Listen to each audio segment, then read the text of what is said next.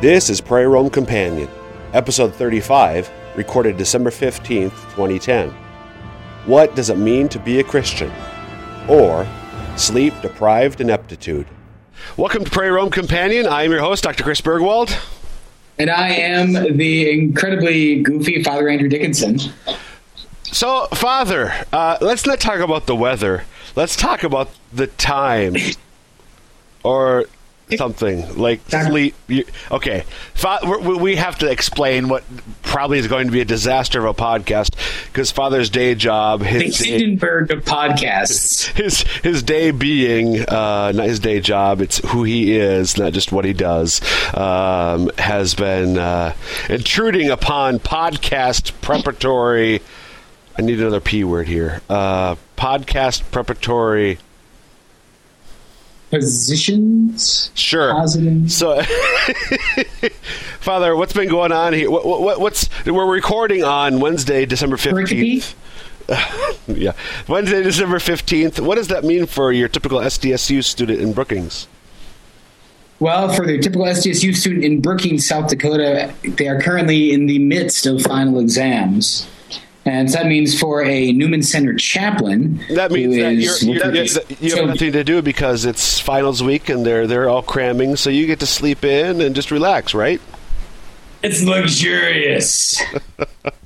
Actually, we just tried to give them a little extra TLC during this week, and try to just give ourselves in a certain way to make them sure they're comfortable and happy and comforted, because a priest's mission really is to afflict the comfortable and to comfort the afflicted. And this week is a little more of the comforting of the afflicted. Absolutely. So Monday night, I was up late because we had a late night pancake breakfast, but I still got up on Tuesday for the normal 7:30 a.m. holy hour for the people that were expecting that. And then last night, there's some students that wanted to have a late night holy hour and some things like that. So.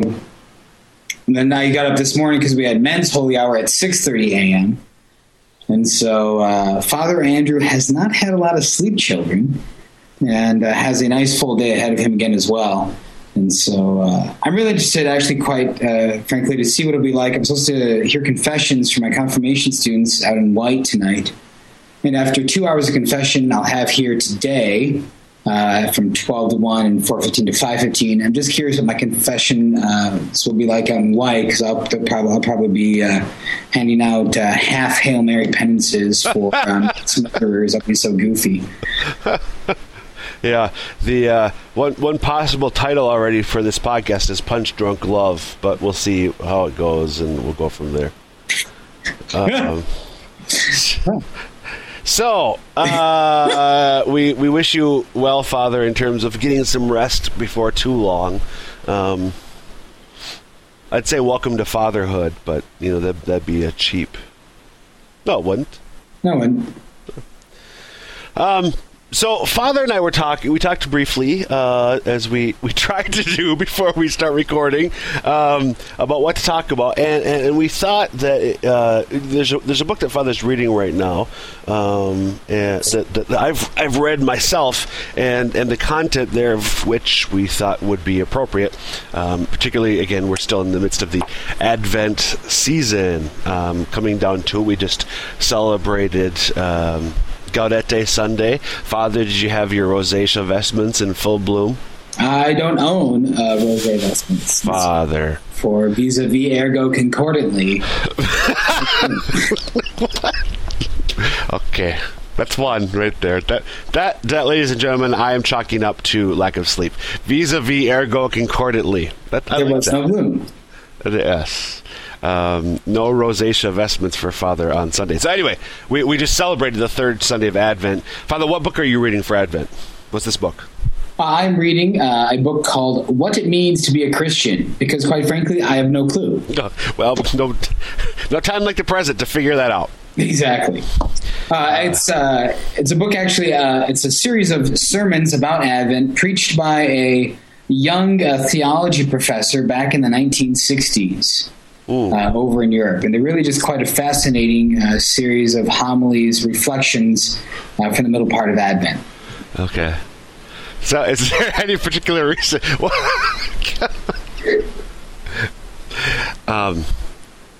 Is this be? Control yourself, man. Would this be somebody we know, perhaps? You might have heard of him. His name is Joseph Ratzinger. Oh, Joseph Ratzinger. Belgian theologian. Actually, he's from Luxembourg. Liechtenstein, I thought. No, let's get smaller yet. Wittgenstein? Wasn't he a philosopher? No. Yes, Ratzinger, as in Pope Benedict, as in I asked Father when we were talking about this. I love this book. Father loves this book. But I said, we've been talking a lot about Ratzinger, Pope Benedict lately. So Father evidently was trying to go incognito mode and discuss the book without referencing the author at all. But dear listener, I'm not afraid that you will turn off the podcast at this point. If you're still listening now, I'm sure that you'll be with us for the duration. So, this book, and you're right, Father. I had forgotten initially when we were first starting to talk about it, when you first proposed looking at it for today, that Advent meditations that he gave. As you mentioned, when he was a young theology professor. But so it's certainly fitting for us to talk about it at this time. And I know we both talked about some particular themes that we found as interesting. And we talked about how the one that most struck me comes earlier. So do you want me to go first, and then because it flows better to give you the floor after that, or do you want to talk about your section to begin with? I think we'll go with yours. Okay. So, as Father said, these are three meditations that Father Ratzinger, now Pope Benedict, gave. And just so you know, and this book is certainly, Father and I are both reading a reprint of it. Ignatius Press published this book, or republished this book, in 2005. 2006 is the English. The 5 and the 6 look awfully similar. Yes, they do. Wow, thank you. Apparently my drowsiness is catchy. Jeez. Be careful, listeners. Do not listen to this podcast when operating heavy machinery or an automobile. You may be overcome by drowsiness. Oh, boy. So, anyway, 2006. Although that we probably should go standard on most of our podcasts. It probably would be a good idea. You're right, it should. The standard disclaimer. So 3 sermons, and I'm just going to give the titles. Are We Saved? Or Job Talks with God. That's the title of the first sermon. The second sermon, Faith as Service. And the third sermon, Above All, Love. And the one that I remembered in particular, or the content of which I remembered, is from the second sermon, Faith as Service. And I'm going to refer to him as the Holy Father, even though he wrote this book, obviously, before he was Pope. What the Holy Father does, starts off with this question. Again, this is in the 60s. So around the time of Vatican II, I think after 1965. Okay, so if he's preaching this in Advent in 1965, the Council just concluded December 8th. Right, exactly. So the whole question of what it means to be Catholic, Vatican II was not so much what it means to be Catholic, but how do we live our faith in the modern world in a way that maybe will be more inviting and attractive to the modern world. Is really one way you can summarize the theme of the council, and for Joseph Ratzinger at the time, I see in this book a number of the themes from the council coming through. So one of them, I think, and one of the questions the council raises comes to the fore in the second chapter, where he starts off with the whole question of the salvation of other people, and because people were talking about that then, and certainly the church teaches and has always taught that you don't need to formally be Catholic to go to heaven, and he starts. It sure does help. Yes, it does. I mean, that would be a good one to talk about sometime. In what sense, outside the church, there's no salvation? That's still a formal church teaching. What does that mean, and how do we understand the church's teaching on that point? That would be a good podcast sometime, but not today. So Ratzinger raises this question, and we don't see people baptizing the rush to baptize and preach to the pagans as we did, for instance, in the 16th century with St. Francis Xavier, the great Jesuit missionary who went to Asia. And he's going on about this, so how can people be saved? But then he has this great thing. He sort of turns it, and he says, Yet if we are honest, we will have to admit that this is not our problem at all. In other words, can other people be saved? How can other people be saved? The question we have to face is not that of whether other people can be saved and how. We are convinced that God is able to do this with or without our theories, with or without our perspicacity, and that we do not need to help him do it with our cogitations. The question that really troubles us is not in the least concerned with whether and how God managed to save others. The question that torments us is, much rather, that of why it is still actually necessary for us to carry out the whole ministry of the Christian faith. Why, if there's so many other ways to heaven and to salvation, should it still be demanded of us that we bear day by day the whole burden of ecclesiastical dogma and ecclesiastical ethics? And going on from there, and there's another sentence I want to quote in a bit, but I love that question. And this is something I said to Father to you before we recorded. Just the fact that he raises that question, and he raises it as strongly as he does, as pointedly as he does. If it's possible to be saved without being Catholic, then why do we bear day by day the whole burden of ecclesiastical dogma and ecclesiastical ethics? I love that question because I think that's underneath, for at least a lot of Catholics, their approach to the faith. I just put up with this because it helps me get to heaven. Well, if you don't have to be Catholic, then why put up with it? I think it's a question that a lot of Catholics either consciously have or more often the case, subconsciously have, because when I'm talking with a lot of adult Catholics, at least, I sort of see that question, that question deeper behind the other questions they ask. Why do I have to put up why do we have to do this? If I don't need to do this stuff to get to heaven, why do it? Do you see that in your priestly life ever, Father? I definitely do. I think that always becomes kind of the hanging question.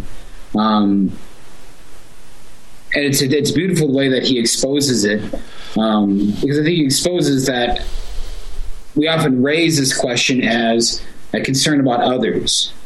Yep. What do I do for them? But at the same time, he exposed the fact that for us, most of us, just in the reality of sinful humanity, and not to make, like in some ways making an exception or a case against anyone, and he certainly isn't here.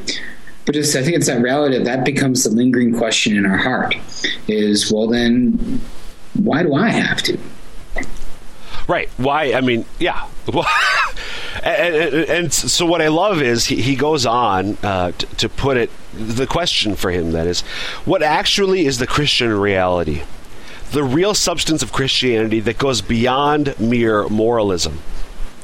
What is that special thing in Christianity that not only justifies but compels us to be and live as Christians? So the first question, what does it mean to be Christian? What is the substance of Christianity that goes beyond mere moralism? So moralism, in this context, in case it's a term that's unfamiliar to our listeners, I think there are different ways that we reduce our faith, that we make things that aren't the centrality of Christianity the center, and that way we reduce what it means to be Christian. I think one common way that we reduce, that we're tempted to reduce our faith, to make it not about Jesus Christ, which is he is the center, but to make it about moralism. That is how we live and how we act. Now, certainly morality flows from our faith, but the center of what we are as Catholics is not, what do I have to do? What is it? What's a sin? What's a virtue? Those things, those questions are crucial and important, but not the center of how we believe and how we live. Sometimes, though, and this is what he's saying here, and it's a common theme throughout his writings, we reduce our faith to moralism, where it's just about our actions and the way we live. And so that's the first thing, Father, that before getting to the second question, even, that he makes that point that Christianity, the implicit there is it's more than just morality. It's more than just the commandments or even the virtues.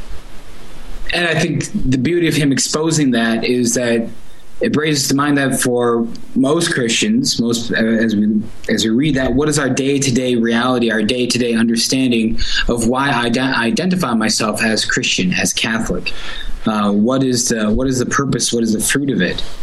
What am I aiming towards in that identification? It's something I've actually been talking about in some of my own Advent homilies a little less noble than his here, but just about what am I seeking to receive from our Lord? What am I seeking to receive from our Lord in this Christmas season? Am I using Advent to awaken my heart to the reality of my need for his power, his might, his goodness, his beauty, his truth?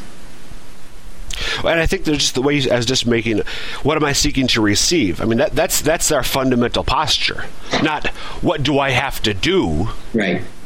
Because that's that moralism. I don't remember where it comes from, but it's been a cliche that I like to try and make almost ad nauseum for the students here. But that the Christian faith isn't about what we do for God, but about what God has done for us. Absolutely. And so here, Pope Benedict, Cardinal Ratzinger, Father Ratzinger, Dr. Ratzinger is exposing that reality through this question that's very heavy on the hearts and minds of many people.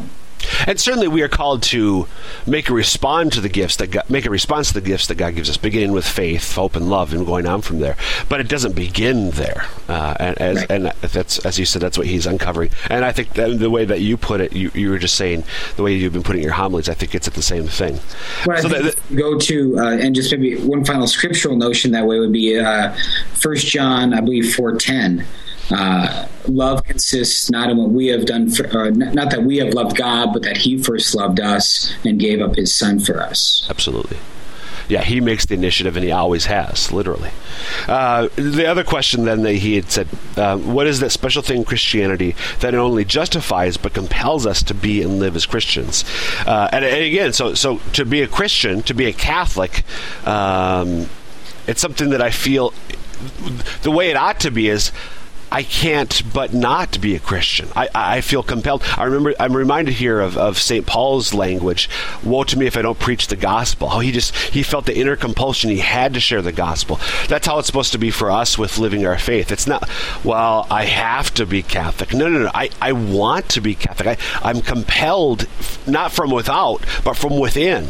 The gift of grace and the other gifts that God has given to me. I have this need to be Catholic, not imposed upon me, but rising up within me. And I think in there, it's funny, we talk about in that sense, I encounter, that the poverty in this way where that isn't present. I encounter that very often in souls in confession. Souls will come into confession and they'll mention about not attending Sunday Mass. And I'll usually ask, why? You get something like, well, it wasn't a priority or got lost in the schedule or this or that. And it's very clear that it's just one other thing in the weekend or one other thing in the day, instead of being that primary opportunity for encountering the life of grace. I think just in that same section you were reading from, as he explicates that notion in the hearts of questioners a little more, he says, we are assuming that spiritual unemployment, if you will, a life without prayer or faith, the spiritual unemployment, that we can assume that life is more pleasant than a life of spiritual service or spiritual employment. And that sort of attitude, that sort of outlook, is very different from the notion of Paul's, woe to me if I do not preach the gospel. I'm compelled. There's this motivation that comes from the fact that I've seen what I've received. I can't help but respond to what I've received. Absolutely. And I think that comes into something that I wanted to talk about in terms of as he, in one of the later sermons, the third of the three sermons, begins to talk about the gift of Christian love and the life of the imitation of Christian love. The third sermon, oddly enough, is called Above All Love. Above All Love. And it's in this sermon that he goes into a little bit into, after he's posed the question in that second sermon, why do we believe? What is this essence? What is this interior reality of Christianity? He poses his answer.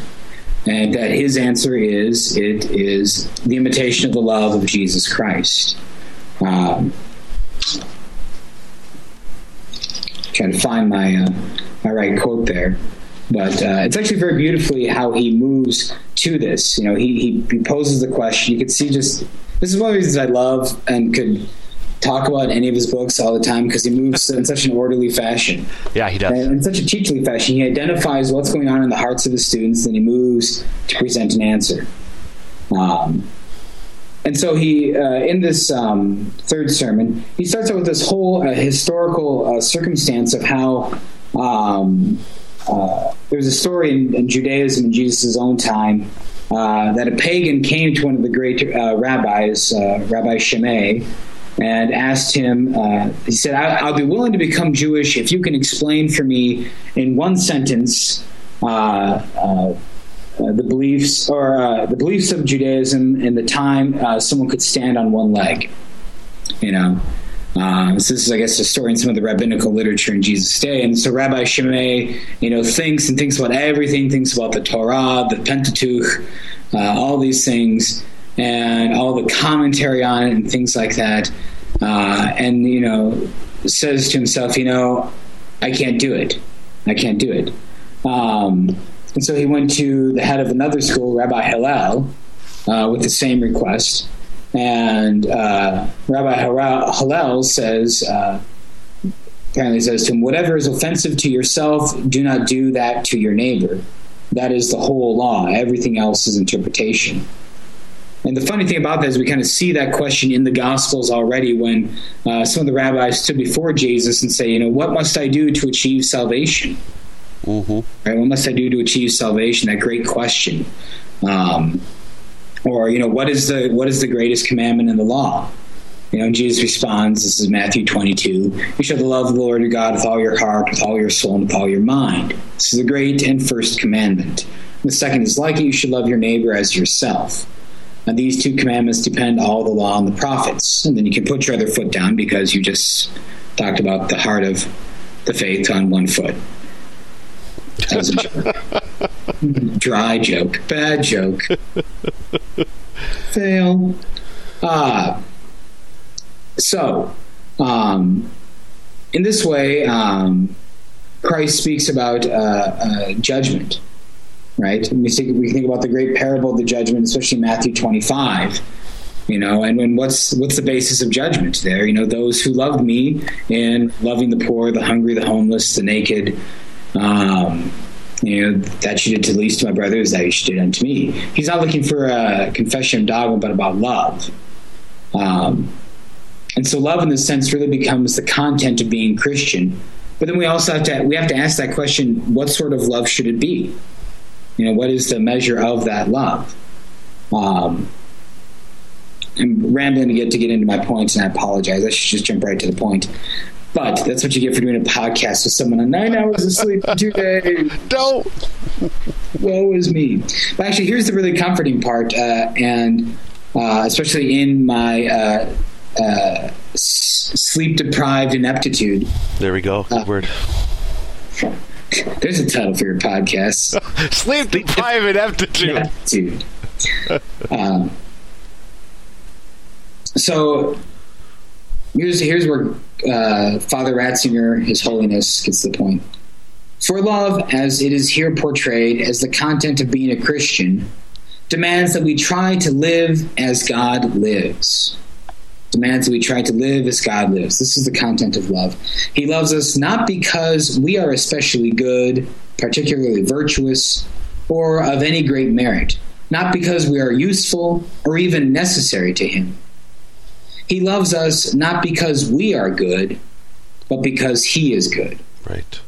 He loves us although we have nothing to offer Him. He loves us even in the ragged raiment of the prodigal son, who is no longer wearing anything lovable.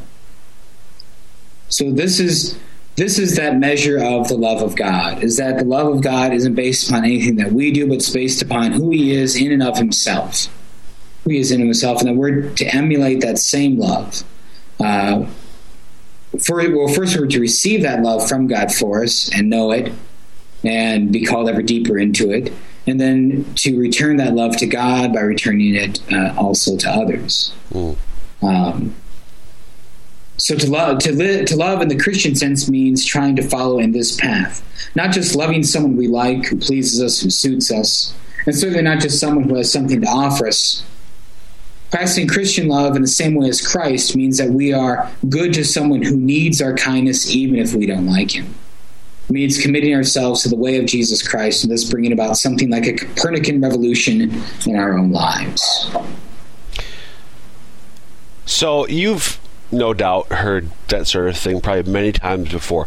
What was it about what he said or how he said it that struck you in a particular way? Because this is the theme that really stuck out in your mind when we talked about doing the podcast. So what is it about what he says or how he says it that struck you in a particular way? I think for me, just the evangelical reality of it, of the radical dependence upon God. That this is the measure of the love of God. The measure of the love of God is not my own ability, but which is so limited. But the fact that I can first receive His love, His particular and specific love for me, which just blows me away. And the more that I live my Christian and Catholic life, even with its obligations that we might talk about in that second sermon. And that we even joked about at the beginning of the podcast, just some obligations in priestly life, welcome to fatherhood. Right. But that still at the same time, the love of God is revealed to me in this life, and that it is absolutely amazing. And it's not by my merit, it's not what I do, but it's by Him.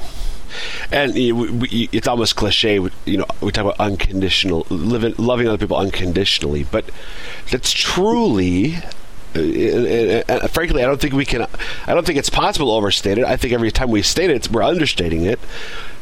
That's how God loves us. Right. Because we're not good or as good as we ought to be, because we are sinful and we do ugly things. Every one of us, at least who's an adult, does this, and yet God loves us because that's His nature. He can't not love us. Not to deny His free. That's who He is. I mean, that's who He chooses to be. That's who He chooses to be. That despite our own failings, our own sins, He still loves us literally more than we can possibly imagine. Yeah. I get people on people's cases for saying things, using the term literally when they don't mean it. I'm literally carrying the weight of the world on your shoulders. No, you're not. You're not literally doing it. But in this case, God loves us literally more than we can possibly imagine. And this is, so you're reading this during Advent. These times, to me, it's a great time to read this sort of thing and to allow ourselves to be struck by that. Because as people who are certainly, we in Catholics in America in the broad sense are familiar with the basic layout of the Christian faith, and you and I certainly are more familiar, but we still need to give pause to allow ourselves those opportunities to let these truths sort of hit us in a particular way. Right. And because it's only in the particular that this sort of great mystery becomes known, which is what we're really celebrating at Christmas time, is that this great mysterious love of God is made particular and concrete and solid in the cradle of Bethlehem and on the streets of Nazareth and on the wood of the cross and in the tomb. But that's the only way we can understand this mystery, is in those concrete particular ways. Right. In the same way, too, the only way that we can express it is in those concrete particular ways. Right. That this is how, I mean, this is, I think just for us as human beings, this is how we understand things, making it, in a sense, tangible. Not literally tangible in this case, but as you said, making it concrete in particular. That enables us, to some degree, to wrap our minds around the mysteries that we're celebrating. There was something else in there as you were going through that I thought of, but it's escaping me right now. The other thing the one thing I was thinking of that I recall. So you're reading this during Advent. not to put you on, are you doing this during Holy Hour, or is this more recreational reading, out of curiosity? Holy Hour. So that time, I mean, you're reading this in the context of prayer, literally, again, before the Lord, present in the Eucharist, and making time, just... this is one of the things that continually I need to hear and remember, making time for prayer where it's not that spiritual activism where I'm saying my prayers and then I'm check, but allowing, again, receiving. What does God have to say to me today? I think I mentioned last week, maybe Father, a couple weeks ago, for Advent, I'm reading his document on Scripture in the life and mission of the church. And I've just been reading, actually, just I think yesterday and even this morning, talking about praying Scripture. And he refers to the early church theologian Origen, who talks about how really to understand Scripture, it's more than just doing Bible study. It's really about loving Christ. And that happens in part through prayer. And the necessity, what am I trying to say? Today is the 15th of Advent, so we're coming down to it in terms of getting close to the Christmas season. And I certainly haven't done as much spiritual preparation as I ought to have, but there's still time, obviously. I still have time to deepen my spiritual preparation for the mystery of Christmas, which for me, I think the key there is to deepen my prayer life and be even more intentional about my prayer life as we approach the mystery of the celebration of Christmas, so that I can come to understand the love that is God and what he has to say to me, and in so doing, so I can love others even more as I'm called to. Right. I think very much so. And I think that's the opportunity of every Advent in that way. And it's interesting because then that also fulfills the three aspects of the three arrivals of Christ. In that sense, because it prepares us to contemplate his first arrival at Bethlehem, where the unconditional, unfathomable love of God became particular, so we might have a better understanding of it. It prepares your heart to be receptive to that final coming of Christ, and to prepare it and aiming towards that final coming of Christ that will come whether at your death or if you live until the final judgment. And then those third arrivals of Christ in the midst of your day, whether in the distressing disguise of the poor, in the sacraments, or just in your daily vocation. Right. I think, and that third way is definitely. I mean, the second coming could happen any time, but it may not. And certainly, he is coming to us, to me, to you, now, somewhere, and to be awake and attentive to that coming. Yeah. Very good. Well, Father, I think you made it through, and I, along with you, for another highly successful podcast episode. It's been good. Yes. So we will be, as the norm, just with the way things get on the line, on the web, on the podcast feed. It'll probably be actually the fourth week of Advent when the listener, you'll be hearing this. But we are going to be recording on December 22nd. We'll take the Wednesday after Christmas off, but there will be another episode that Father and I at least will be getting recorded next week. So in the meantime, have a blessed Advent. Father, hope you're able to get some sleep. All right. God bless you. Take care, everybody. God bless.